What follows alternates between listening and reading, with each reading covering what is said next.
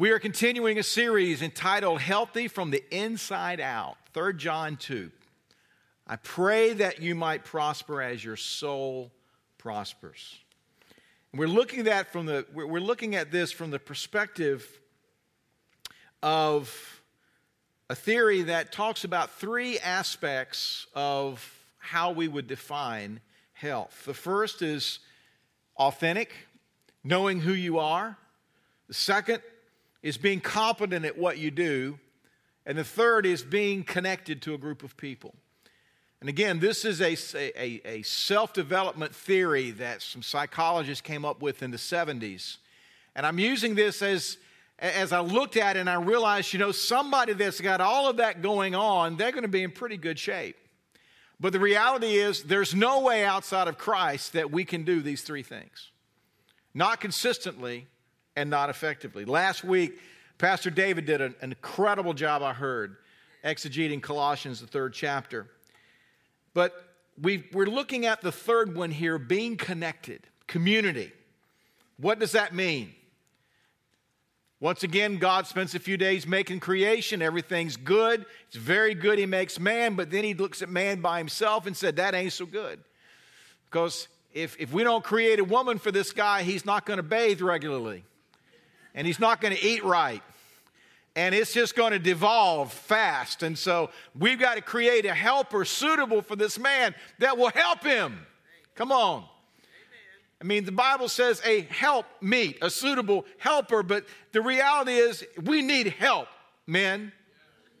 Come on.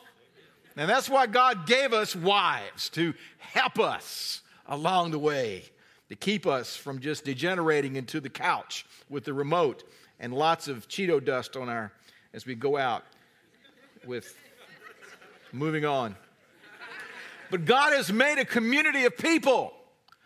1 Peter talks about this. He's made us into something. He's created us, a chosen people, a royal priesthood, holy, belonging to God.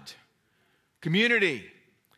Then we looked at defining the difference between community and just culture.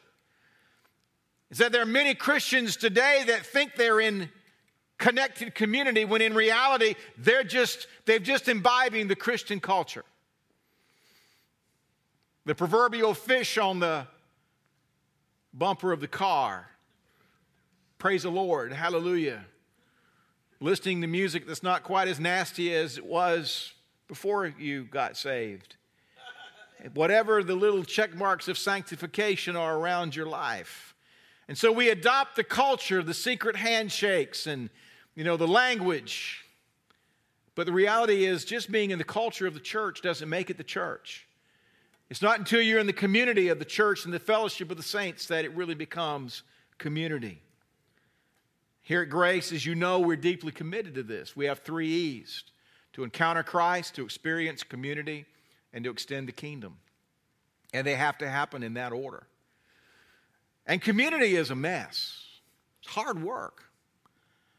And tonight I want to talk about one of the aspects of why it's hard work. And I've entitled this message tonight, Connected and Conflicted, Bound in Love. I made this statement a couple of weeks ago that you cannot be a practicing disciple apart from community. This is the place where your discipleship is expressed.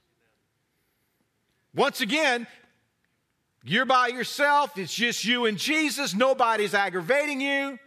I mean, all of a sudden, you're a spiritual giant.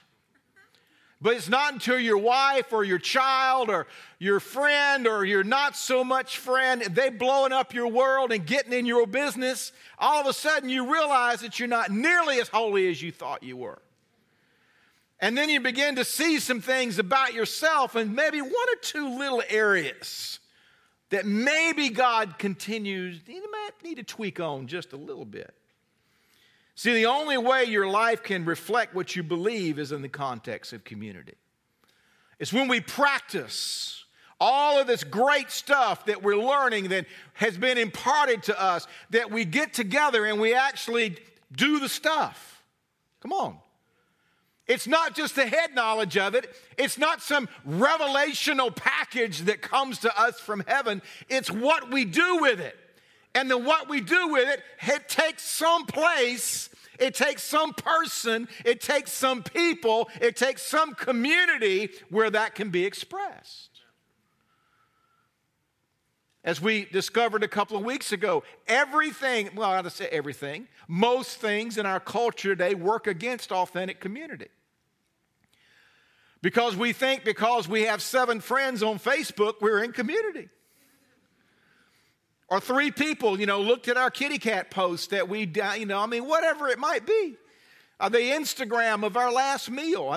But that doesn't make community. Somebody may say that, but how many of you know that online community, at a very real sense, it's an oxymoron? Community has to be expressed mano a mano. It has to be expressed face to face, where we're doing life together. We look in this New Testament of the Bible. It's very simple. 3 primary sections, 3 primary themes. One is a story about Jesus. His birth, his life, crucifixion, resurrection, the Gospels. How to do life in the Spirit. We actually have something here we call life in the Spirit. God didn't just plop us down and say, do the best you can, I'll be back for you in 84 years, or however many years He's ordained for you. God never intended it to be that way. John 6:63, the Spirit gives life, the flesh counts for nothing. Galatians 2:20, I've been crucified with Christ, and I no longer live, but Christ lives in me. The life I live in the body, I live by faith in the Son of God who loved me and gave Himself for me. Someone said it this way, the secret to the Christian life is that you can't live it. God has to live it through you. Isn't that wonderful? You are the original zombies. But then, as another central theme of the New Testament, is then how to do life together. Story of Jesus, how to do life in the Spirit, and then how to do life together. This really is, these are the overarching, this is the essence of what's in this Testament. Ephesians 2:22, in Him you are being built together. But it begins by what? In Him you are being built together. And then there's a fourth little part, is that last book called the Book of Revelation that none of us really understand, but some people talk like they do, so I just kind of ignore that one. Maybe someday I'll ask John about it, and he can explain it to me when it won't make any difference. So I'm not too worried about beasts and horns and eyeballs and stuff like that. I got enough to do just to figure out how to live with us. Acts chapter 2, we looked at the glorious community of that early church. Bonded together, yes, by the overflow of Pentecost, but also bonded together through crisis. Once again, this early church, they've just had a few weeks of being taught by a dead guy. Prior to Jesus' ascension, he came and he says he taught on the kingdom. Loved to have been in that room. And so he makes a number of appearances to his disciples. And once again, the same forces in the religious community and the political community, the same environment that got Jesus crucified was still raging outside the door. But these folks were coming together and they were doing life together. They were formed together in community. It says they devoted themselves to it, to the apostles' teaching, to the breaking of bread, to fellowship, to the fellowship, and to prayer. Those 4 things. We look over in Acts chapter 4, verses 23 through 25. It says all the believers were in one heart and mind. Can you imagine that? How does that work? How do you get that far into an alignment with one another? Well, first of all, you got to be together to do it. That's a little prerequisite, would it not be? This is not like a Dr. Spock mind meld kind of thing right here. We've got to have some interchange. We've got to talk. We've got to do life so that we can be in one heart and in one mind. No one claimed that any had his own possession, that any of his possessions was his own, but they shared everything they had. Now, this is not some form of sanctified communism or socialism. Don't try to create some kind of governmental anything out of this, but there's an overflow of life that they were seeing. If you have a need, what do you need? You need to borrow my car? You need to borrow a shovel? What is it? I mean, it was automatic to them. And with great power, the apostles continued to testify to the resurrection. Much grace upon them all. And this is amazing. Verse 34. There were no needy persons among them. Incredible. This has nothing to do with the RNC or the DNC or any promise that any individual or party might make. But there was this self-correction, if you wish, going on, that there was a constant looking around. They were doing life enough together. I don't believe that there was a benevolence committee. I believe people were doing life in such a way that someone could tell there's a need. You know, when we have to come and say, I need, like, what about Bob? Don't know that movie. Good for you. But I think that we're walking together in such a way that we know there's a need in that life. It's why, and I know we're on hiatus for small groups right now, but it's why that you can come in here on Sunday and you got your Jesus on. Praise the Lord. Get your smack in. I mean, we got, and so the reality, when somebody asks you in the lobby on the way to chasing their children or trying to get a donut, and they say, how are you? The reality is they don't really want to know. They're saying what they think they should say in that moment. But when you walk into a living room and there's only 8 people there that night, and you come dragging in, and these folk have been walking with you for the last few weeks and months, and they can look and they say, you ain't right. And that doesn't mean you're crazy, but it means something's going on. What is it? And so rather than us having to lose the dignity of having to ask for the need was automatically met. I'm convinced of that. But most of the time, we're not living in close enough proximity to one another to even be able to pick the cue up. So then we rely on pastors and prophets and prophetesses and pastoresses and whatever. We rely on, some kind of clergy structure to somehow meet these needs, or some governmental structure to meet these needs, when God intended for it to be met in the context of community. Gosh. No needy among them. That's incredible to me. And then it says, from time to time, those who own lands or houses. We're not talking about everybody got an extra 20 here, everybody got an extra 5. No. Some folk were actually saying, you know what, we'll just go ahead and sell that piece of land we got out in Loudoun County. And we'll just take the proceeds and give it to the apostles, and then, because they probably know better what the needs are. Can you imagine that? People were taking real wealth. Again, not just a little bit of overflow from the paycheck, but they were taking real wealth toward being community. And yet it doesn't take long living together before somebody gets mad about something. We look over in Acts 5, and Ananias and Sapphira are struck dead for lying about the tithe. Actually, it wasn't the tithe, it was they gave something, and They kind of lied about it a little bit, and the Holy Spirit said, I'm going to have that here. They drugged their bodies out. Somehow I think that you wouldn't be fudging on your giving statement after that. I mean, can you imagine Pastor Robert taking the offering? The next thing you know, a few people just drop dead in the sanctuary.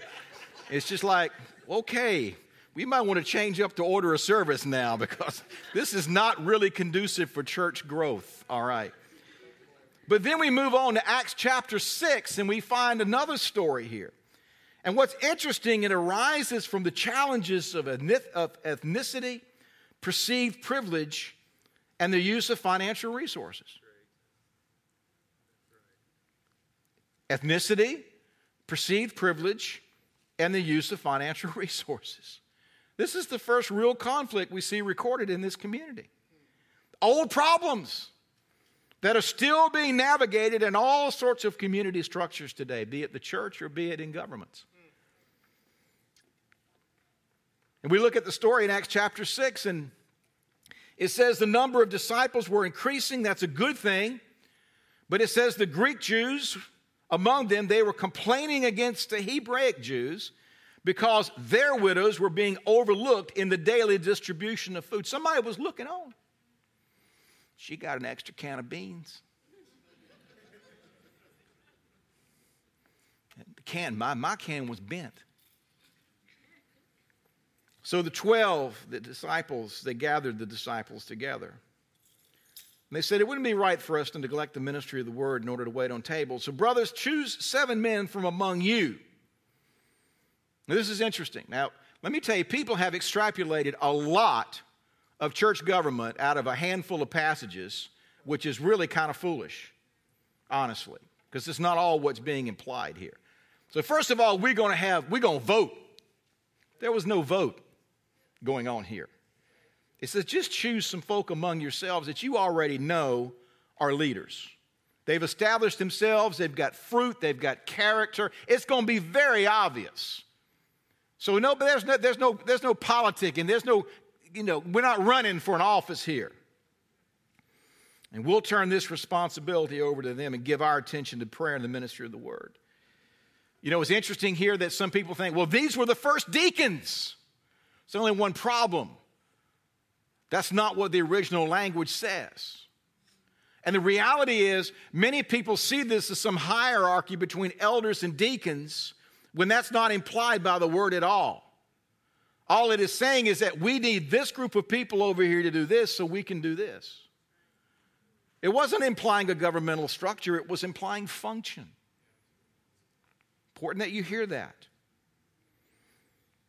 And then what happened when they began to navigate through this? Word of God spread. Number of disciples continued to increase. You see, the problem is most of the money and most of the need of the money were the Greek Jews. And yet the Hebrews come in, and these kind of you got to understand the culture here. The Hebrews were the hillbillies. So wait a minute. Now, most of the money is coming from here, and you guys are kind of stepping in, and you're telling us how to spend our money. We think we kind of resent that just a little bit. And if you look at the wisdom and how they navigated this moment, they said, you choose from among yourselves. And if you look, most of the folk that were selected came out of the other group. It's interesting. Beautiful the way that was navigated. It's the first recorded incident of how to get different, culturally diverse folks to do life together. We look at a church like Grace Covenant Church, and we look at some of the great divides that we are still navigating as a country. And yet, you don't have to look any further than the early church. In its formational stages, and you see these same issues arising. And yet, they were able to navigate through it. The wisdom of the Holy Ghost came. This is how you do this. Ecclesiastes chapter 4, verses 9 through 12. 2 are better than 1 because they have a good return for the work. If one falls down, his friend can help him up, but pity the man who falls and has no one to help him. The one may be overpowered, 2 can defend themselves. A cord of 3 strands is not quickly broken. But you see, life together is being woven together around Christ. It's impossible apart from Him. And when conflict occurs, please hear the word when. Not in like when the day of evil comes. Say, I hope I can live my life in such a way that the day of evil will never come. Keep thinking that. Just go move into Disney and you and Mickey and Minnie and you guys can just get on the yellow brick road and just have the best time you've ever seen in your life. But the Bible says when the day of evil comes, well, let me just tell you, you get in relationship, you get in conflict. It's when, in community rather, when conflict comes. Because it's coming. And the thing that's tricky, you never know where and when. It'd be wonderful if I just had some heads up. Now, I've been married long enough, I can kind of I can kind of look and tell it's going to be on.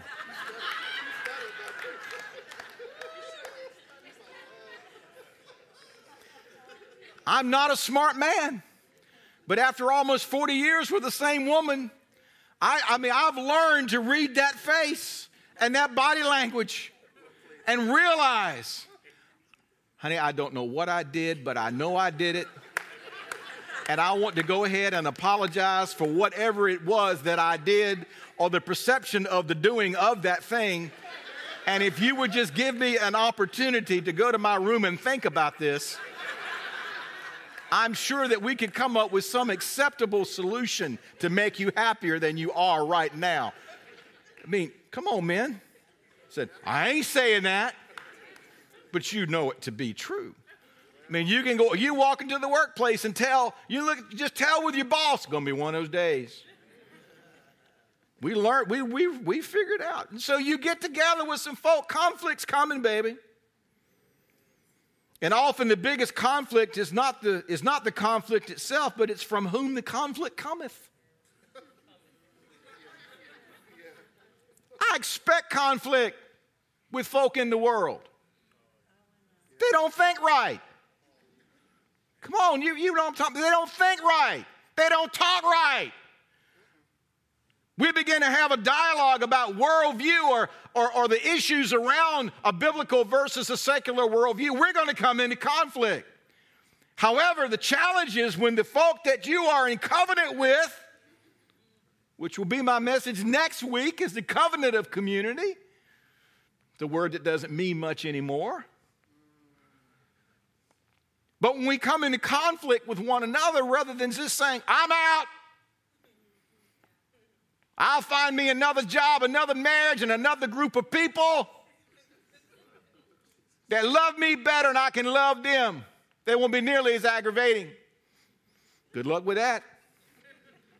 Psalm 55, verses 12 through 14. Listen to the psalmist. It's not an enemy who taunts me. I could bear that.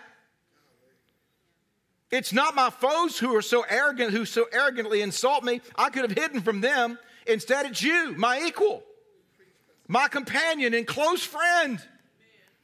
What good fellowship we enjoyed as we walked together to the house of God. These church-going folk. And look at the lament coming from the psalmist. I would expect it out there. I didn't expect it what? In here. It's one of the reasons I'm in here.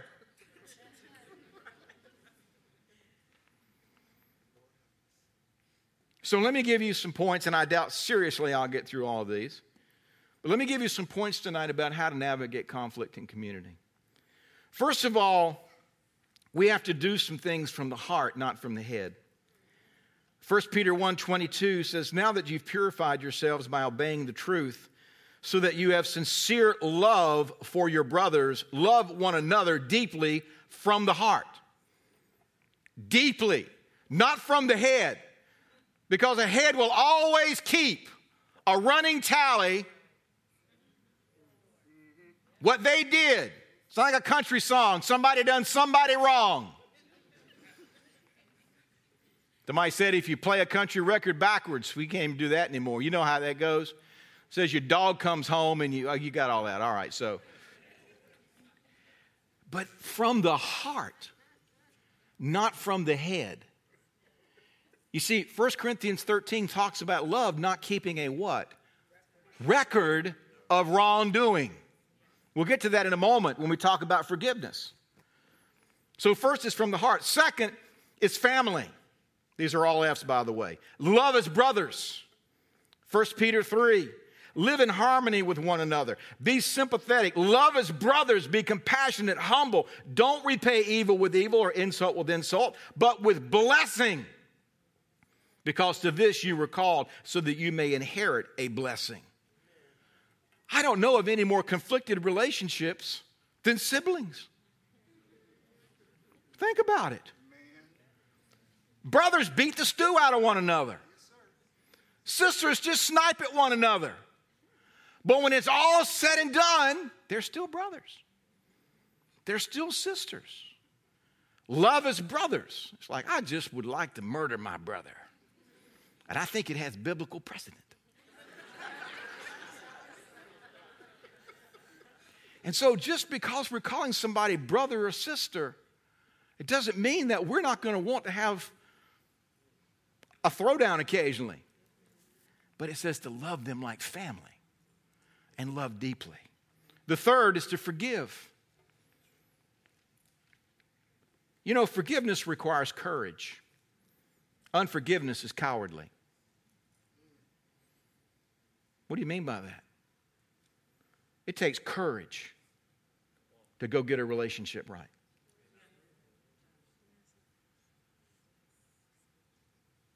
It's cowardly just to say. And the courage of confrontation. Why don't we do that? Because it violates our comfort. I'd rather be comfortable with you than to be in covenant with you.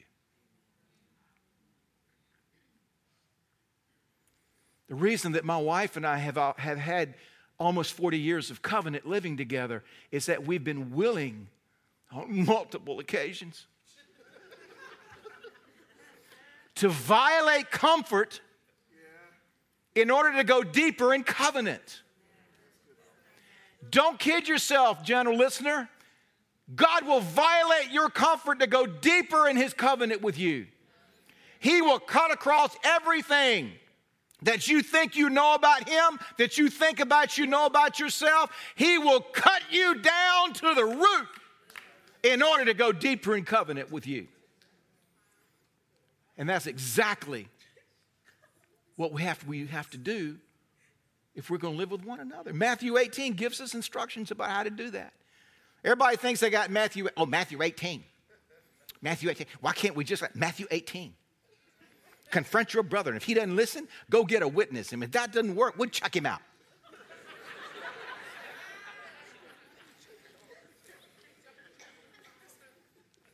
But you know, Matthew 18 takes some guts. It really does. Matthew 6 is a definition of what I call Christian suicide. It says, if you forgive men their trespasses, your heavenly Father will forgive you. But if you don't forgive men their trespasses, neither will your Father forgive your trespasses.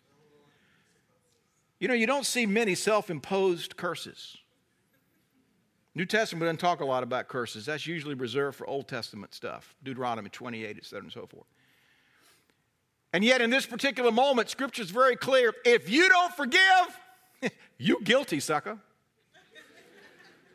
It means that all of this wonderful stuff called justification by faith, the blood, all of that you dance and hop around and raise your hands and take communion on the first Sunday, you negate it all if you don't forgive one another. Oh my goodness. I don't know about you, but there's this one thing I know I can't do is carry the weight of the guilt of sin. I tried. You know, we feel, I feel all guilty. It doesn't work. But in terms of the fact that all of that weight comes back on us when we choose not to forgive one another, trust me, you don't want any of that. Forgive. Forbear, number 4. Last couple of weeks ago, I defined that as preemptive forgiveness. Meaning that you've forgiven them and they're going to violate you again. They're going to aggravate you again. But it's deciding to do it. You decide in advance, I'm going to forgive. You don't wait for the moment and hope that some grace package is going to fall upon your life, but you're choosing. You know, when he comes and he does that thing again, I'm going to be, this time, But forbearance is when, rather than let it eat us alive, or I hope he says it again because I'm going to be ready next time. Forbearance is you have preemptively forgiven. Deciding to. Ephesians chapter 4, be completely humble and gentle, patient, bearing with one another in love. There it is right there. There's a definition. Make every effort to keep the unity of the Spirit through the bond of peace. And there's but one body and one Spirit. Colossians 3, once again, bear with each other, forgive whatever grievance you have, forgive as the Lord forgave, and put on love, which binds all these together in perfect unity. Forbearance. Number 5 is forgetting. Well, how do I know I've forgiven? You forgot. It's real simple. You ever heard this one? Oh, I forgive you, but I don't forget. Doesn't work that way. Do you realize that in the divine nature of God, there is no record of wrongdoing? That God chooses to forget? Now, this is God. He's not having any tech problems. No lost emails. Trust me. He's not lost anything, but he chooses to forget certain things.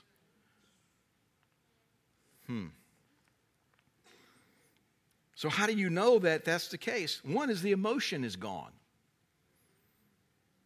You know you can speak blessing rather than calamity over that person. Now, this is out of a strict context, but I want to apply a principle. Philippians 3, and we quote this all the time because we love the destiny message. Paul writing here, so not that I've obtained all this or been made perfect, but I press on to take hold of that for which Christ Jesus took hold. I don't consider myself to have taken hold, but one thing, forgetting what is behind, straining toward what is ahead, I press on toward the goal to win the prize. Could I submit as something applicational to that passage tonight? I believe that a deterrent to the progress for many of us, and as great as sin and the memory of sin from self, is being tethered to the past through our unforgiveness of others. Straining toward that goal, but we wonder, why is it so hard? It's because you're tethered to the past. And not just tethered to the past of your own sin or some generational curse, but you're tethered to the past of that person hurt me, and I'm not quite willing to get untethered from that yet. Let me just tell you, every one of us in this room, we have a story. We've been messed up. We've been jacked up. I hear stories. My wife and I hear stories. Pastor Donnell hears stories. I am sure. And we look and we just say, I wouldn't forgive that fool either. I mean, something very paternal and something very masculine rises up in me sometimes of just saying, let me get Pastor Sean and we'll just go to the proverbial back of the building and deal with this. Trust me, there's some of that. And as a shepherd, you want some of that operating in me. A little bit. Not in a sociopathic kind of way, but in more of a shepherding, running the foxes away kind of way. You understand what I'm saying? There it is. Gotcha. Pastor Sean had a young man that he was discipling, or attempting to disciple would be a better word, and no lack on Pastor Sean's part, certainly. And I just said, he's a wolf, run him off. I thought, that Pastor Jim, that negate, he's a wolf, run him off. Because there's a pastoral concern for the entire flock. And sure enough, this young man was looking at this place like the club. I'm going to find me a woman here somewhere. It's like, run him off. He's a wolf. But that's not what I'm talking about. I'm talking about, for many of us, we wonder, why can't I move? It's that you've chosen not to forgive. So, well, Pastor Jim, let me tell you my story. I know it's horrible. I got it. It's heinous. If you're a female in this room this evening, most of you statistically have been sexually abused. It's hard to, I don't get it. It's incredible. But most of you have been abused if you're female and in this room tonight. You have a story. Jesus wants to come and touch you, and he will. But somewhere you've got to choose. I'm going to cut that off, and that incident and that individual is not going to derail my future.